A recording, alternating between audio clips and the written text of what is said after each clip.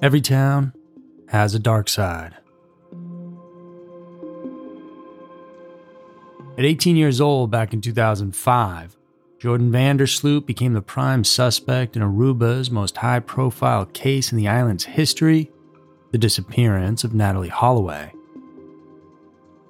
And while that case is still officially unsolved, just 5 years after that, Joran was involved in yet another sensational case, the murder of Stephanie Flores Ramirez down in Lima, Peru in 2010. While denying him and his friends' involvement in Natalie's questionable disappearance, Mr. van der Sloot did confess to the bludgeoning of Stephanie in June of 2010, as the video evidence against him was damning. At only 24 years old, Joran was then arrested and sentenced to 28 years in prison for the killing of Miss Flores. Hey guys, I'm Andrew and welcome to another episode of Everytown, where today we're taking a look at one of the strangest stories in recent memory. At the center of it all is a young man named Joran. Chances are you've heard of the Natalie Holloway case if you're a true crime fan, but getting the whole story in here is something that's pretty crazy.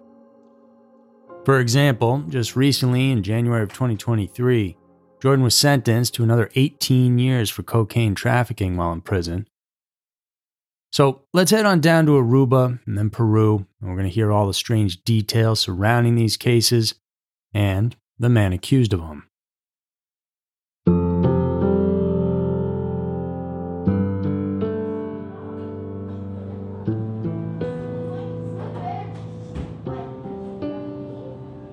The parents of Joran van der Sloot, Paulus, a lawyer, and Anita, an art teacher, seem to have built a wonderful family when Joran was born on August 6, 1987, in Arnhem, a city in the eastern part of the Netherlands.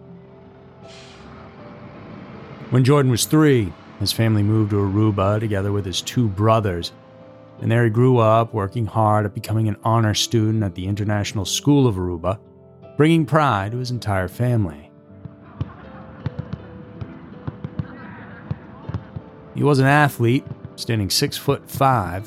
He was great at soccer and a tennis player, making him the school's star athlete. Joran also competed in doubles tennis with his father at the Moet Chandon Anniversary Cup in 2005 and hoped to bring his talents to St. Leo University in Florida after graduating high school. While he was well-liked, and if you met him in passing, you may even be charmed by him, those who were really close with him, like his mother Anita, saw a different side of the boy. She always had that mother's instinct that Joran may attract trouble in his life. He had an impulse to lie often, and was caught sneaking out of the house many times to go to bars and casinos despite being young. She may have said it best with her words, "He lost his way along the way. It was gradual." And it was here in Aruba where Joran crossed paths with Memphis, Tennessee native Natalie Holloway, who went missing mysteriously in a foreign land during a high school graduation trip. And to this day, her or her remains have not been found.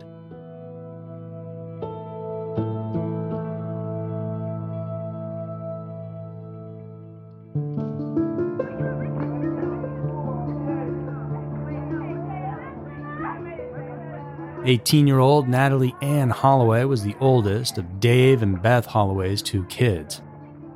She was born in October of 1986. Her parents ended up divorcing in 1993, so she and her brother Matthew were primarily raised by their mother. Beth found another chance at love and married George Jug Twitty, a prominent Alabama businessman. And after that, the family moved to Mountain Brook, Alabama. In May of 2005, Natalie graduated with honors from Mountain Brook High School. She also proved to be a well-rounded student as a member of the National Honor Society and the school's dance squad. She was scheduled to attend the University of Alabama on a full scholarship, planning to pursue a pre-med degree, so everything was looking bright for the all-American girl. Natalie, along with 124 of her fellow graduates from high school, all went on a graduation trip to Aruba that year. They arrived on the island on May 25th, planning to stay for almost a week while they stayed at the lovely beachfront Holiday Inn property. The newly graduates flew down to celebrate on the gorgeous beaches and enjoy the nightlife there. And to ensure their safety, 7 chaperones went along with them. But Jody Bierman, who organized the trip, stated, "The chaperones were not supposed to keep up with their every move. After all, many of these teens were technically adults, including Natalie, who was 18 years old, and so they were free to essentially roam wherever their hearts desired." During their stay, Police Commissioner Gerald Dompig, who handled the investigation of Natalie's missing case from mid-2005 to 2006, stated that the students, including Natalie, engaged in some wild parties, a lot of drinking, and switching of rooms every night.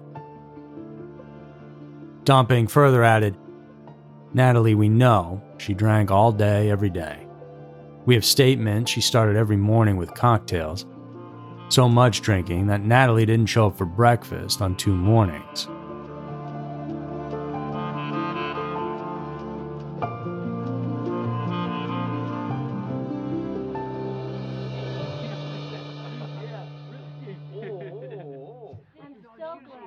On May 29th, Jordan, who lived in the nearby town of Nord, approached Natalie's group to have a chat as they enjoyed the last evening of their Caribbean vacation.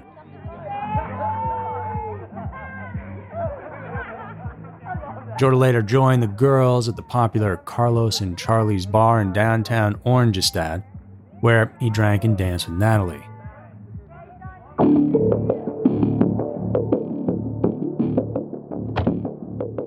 Sometime after the bar closed at 1 a.m., Miss Holloway was seen leaving in a car with Mr. Vandersloot and his 2 Surinamese friends, brothers Deepak Kalpo, who was 21 years old and the car owner, and 18-year-old Saltish Kalpo. Natalie was scheduled to fly home that day, May 30th, but she never arrived to the airport with the rest of her classmates. But her passport and packed luggage were found in her hotel room. Immediately, Aruban authorities launched a search throughout the island and surrounding waters, hoping to locate the girl. On May 30th, immediately after Natalie's disappearance was made known to her parents, her mother and stepfather flew down to Aruba. Upon landing, the Twitties presented the authorities with the name and address of Jordan Vandersloot, which they had obtained from the manager of the Holiday Inn, who recognized him from a CCTV video feed. The Twitties then went to the Vandersloot home themselves, accompanied by 2 Aruban police officers. Initially, Jordan denied knowing or even meeting Natalie, but he then told a story corroborated by his friend Deepak, who was with him at the house at the time. Jordan explained that he and the Kalpo brothers drove Miss Holloway to the California lighthouse area of Arashi Beach because she wanted to see the sharks. Later, they dropped her off at her hotel at around 2 a.m. Jordan also emphasized that Natalie fell down as she exited the car but refused his help. He then stated that as he and the Kalpo brothers were driving away, a dark man in a black shirt, similar to what security guards wore, approached Natalie in the dark.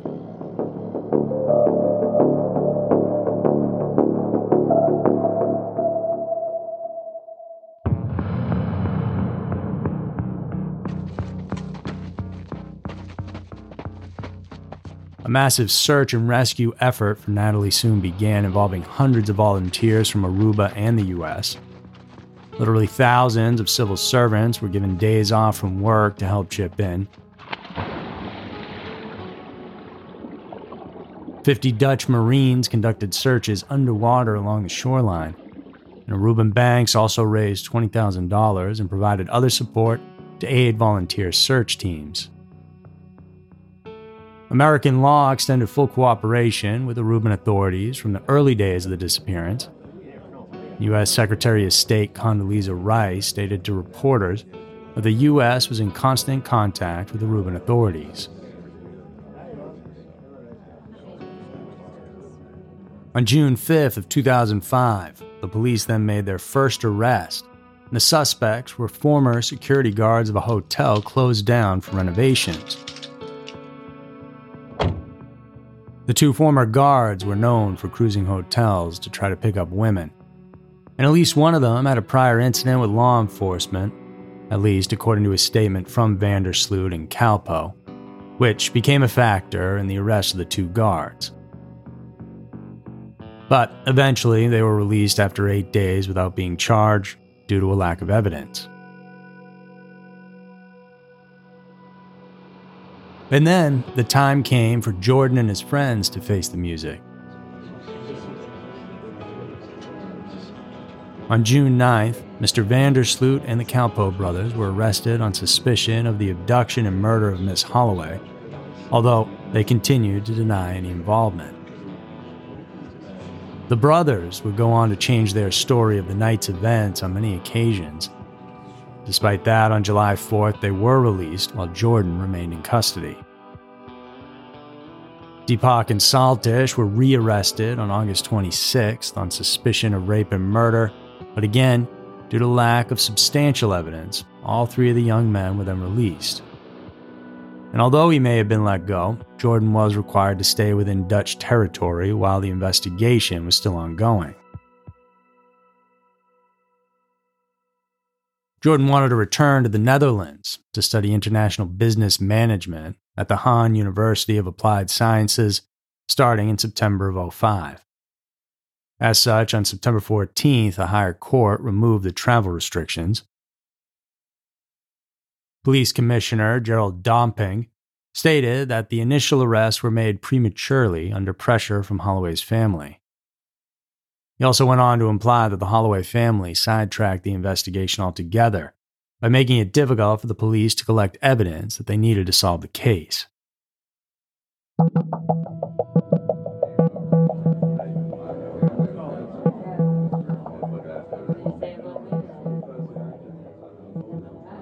In the months following his release, Jordan gave several interviews that explained his version of the events. The most notable interview was shown on Fox News over 3 nights in March of 2006.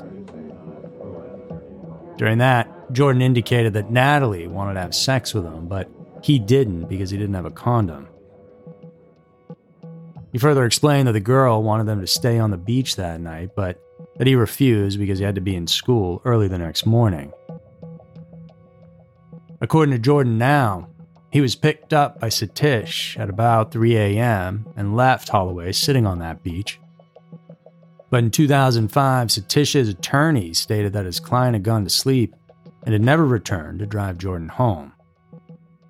So, as you can see, the stories were all over the place, which is why this became such a sensational case. But in the end, without a body and real hard evidence, it was impossible to lay down formal charges.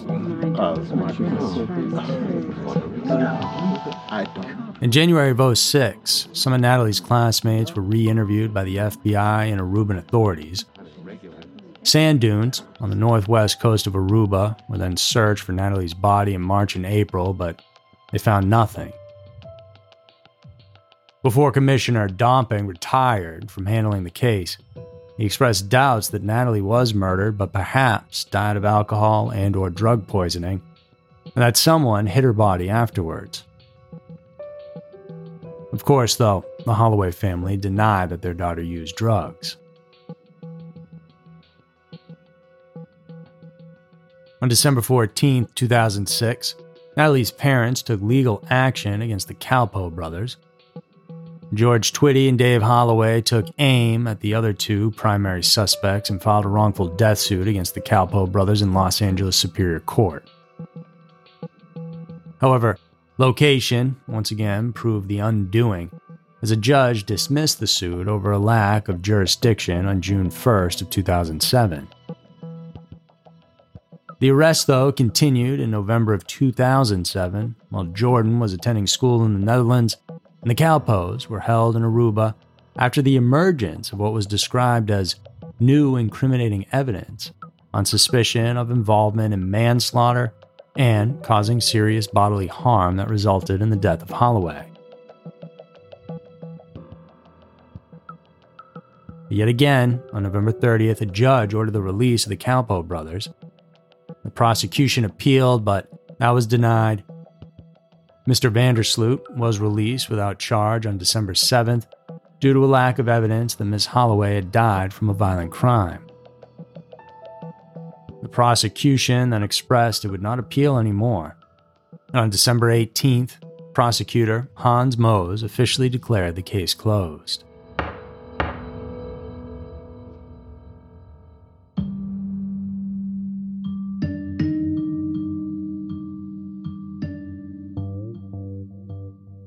A little over a year later, something interesting happened. On February 3rd of 2008, Jordan claimed on a hidden camera that Natalie's body was dumped in the ocean.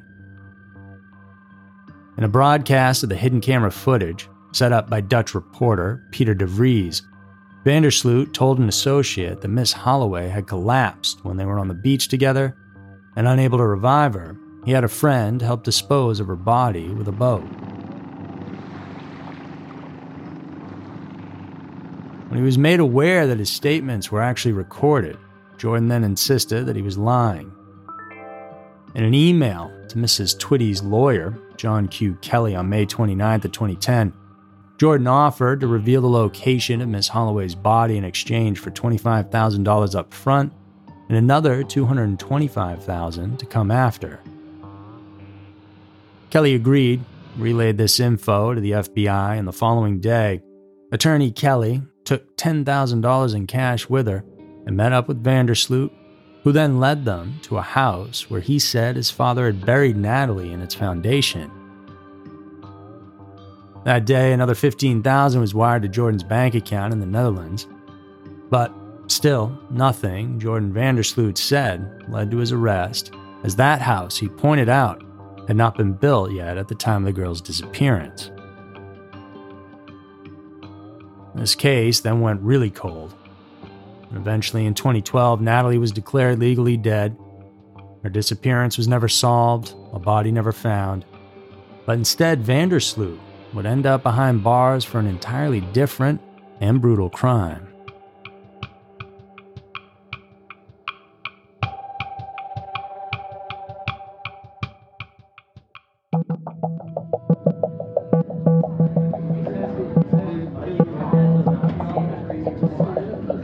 A 21-year-old Peruvian business student, Stephanie Flores Ramirez, was about to finish her courses at the University of Lima. Her father, Ricardo Flores, was a prominent figure. He was a former president of the Peruvian Automobile Club and winner of the Caminos del Inca rally back in 1991. A well-known businessman and entertainment organizer, he ran for vice president in 2001 and for president 5 years later on a fringe ticket. On May 14, 2010, Jordan had entered Peru via Colombia to attend the Latin American Poker Tour tournament that was going on. Then on May 30th, the exact 5th anniversary of Natalie's disappearance, Jordan crossed paths, perhaps by fate, with Stephanie at the Atlantic City Casino in Lima, Peru.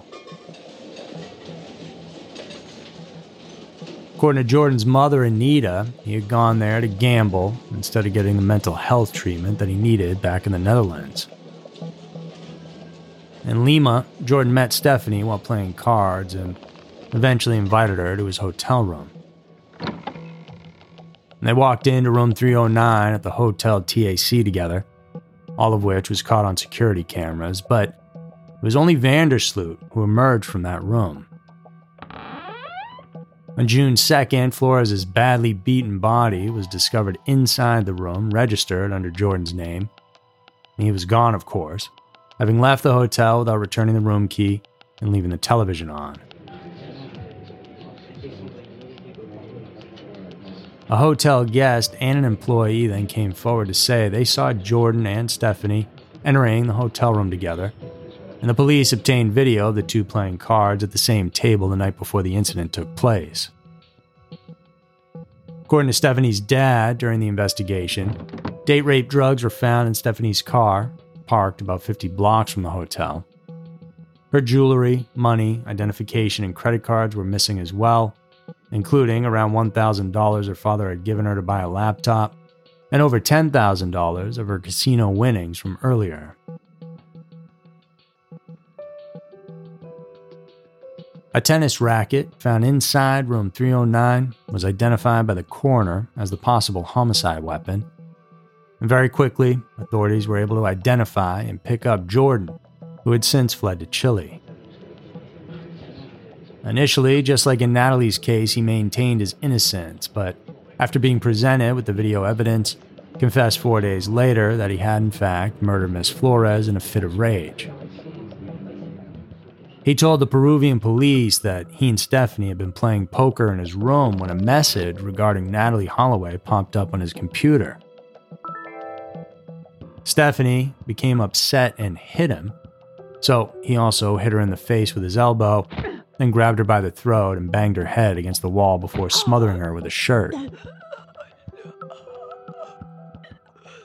In another version of Jordan's tale, he caught her reading about the Holloway case on his computer and lashed out because of that.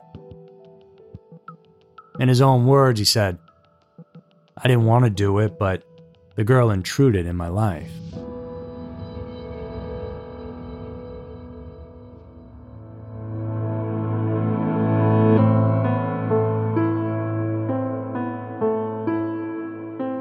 In the aftermath of this, Jordan retracted his confession because he claimed he'd been scared and confused, and the Peruvian authorities had promised he could be extradited to the Netherlands if he told them what they wanted to hear. But he eventually pleaded guilty again to murdering Stephanie, and even his mother admitted that he could have done something to the 21-year-old girl. Anita believed Jordan had nothing to do with the disappearance of Natalie Holloway in 2005 and said, he had left her on the beach, but Stephanie, he may have killed. After Jordan was found guilty of murdering Flores, he was sentenced to 28 years in prison. Once released, he would likely be extradited to the United States, where he would now face charges of extortion and fraud in connection to the tall tales he told about Natalie's body being buried under the foundation of that house. Sloot admitted that he lied about that, saying that he just wanted to get back at Natalie's family for making his life a living hell for the past 5 years.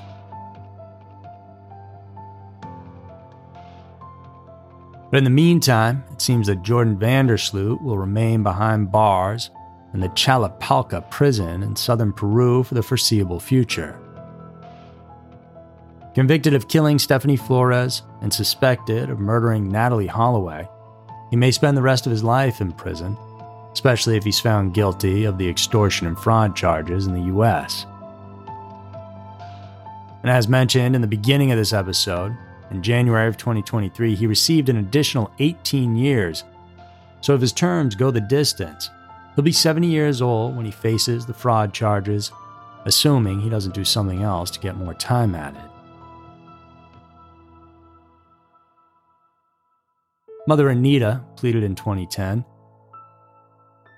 He can be very gentle, but it could be that he has bipolar personality. I hope he gets the help he needs that in return would help authorities find closure in Natalie Holloway's case. So